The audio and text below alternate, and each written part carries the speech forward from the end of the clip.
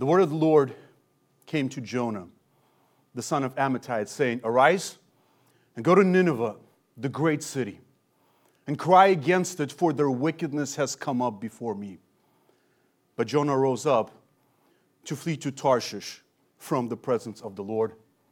So he went down to Joppa, found a ship which was going to Tarshish, paid the fare, and went down into it to go with them to Tarshish from the presence of the Lord. The Lord hurled a great wind on the sea.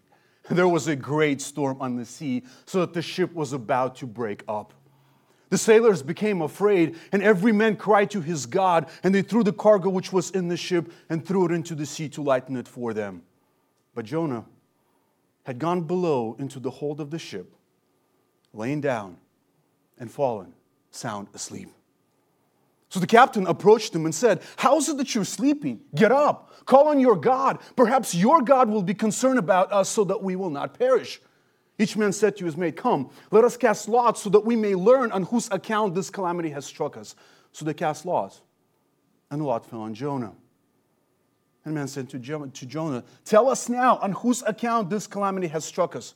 What is your occupation? Where do you come from? For what people are? What is your country? From what people are you?" He said to them, "I am a Hebrew, and I feared the Lord God of heaven, who made the sea and the dry land." Then the men became extremely frightened, and they said to him, "How could you do this?" For the man knew that he was fleeing from the presence of the Lord, because he had told them. So they said to him, "What should we do to you so that the sea may become calm for us?" He said to them, for the sea was becoming increasingly stormier, so he said to them, "Pick me up and throw me into the sea. Then the sea will become calm for you, for I know that on account of me this great storm has come upon you."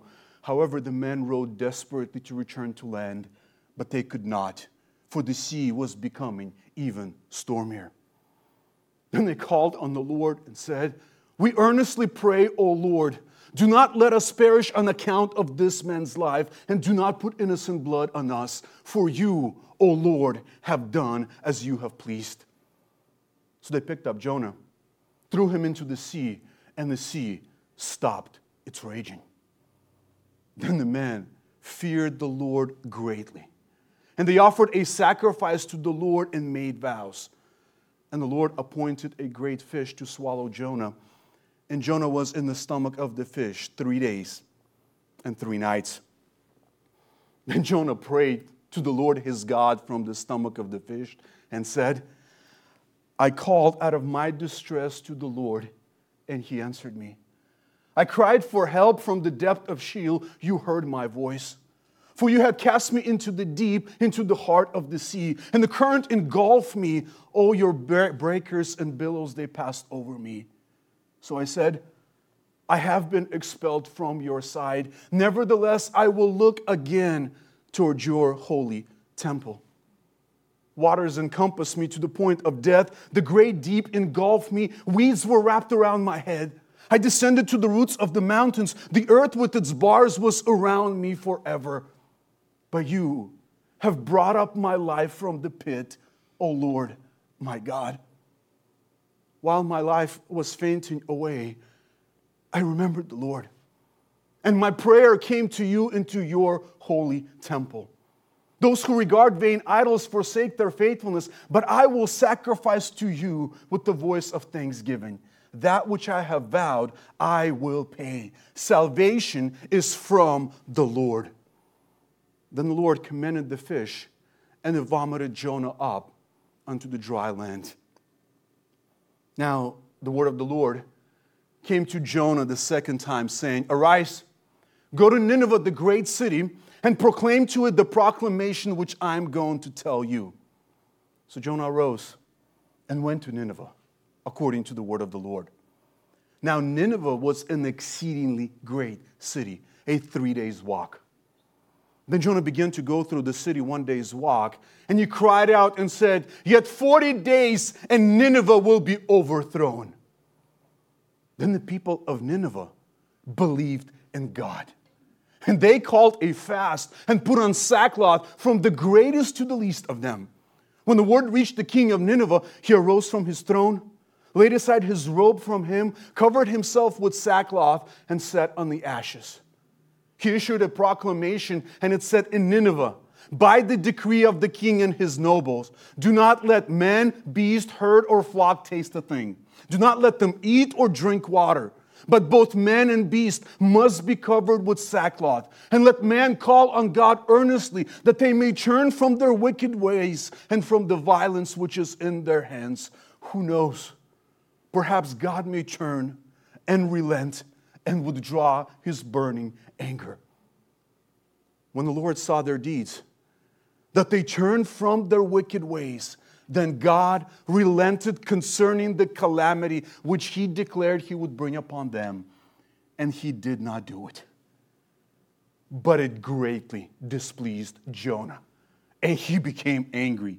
He prayed to the Lord and said, please, Lord, was not this what I said while I was still in my own country? Therefore, in order to forestall this, I fled to Tarshish. For I knew that you are gracious and compassionate God, slow to anger and abounding in loving kindness, and one who relents concerning calamity.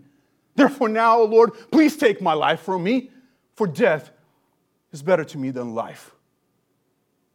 The Lord said to Jonah, do you have good reason to be angry?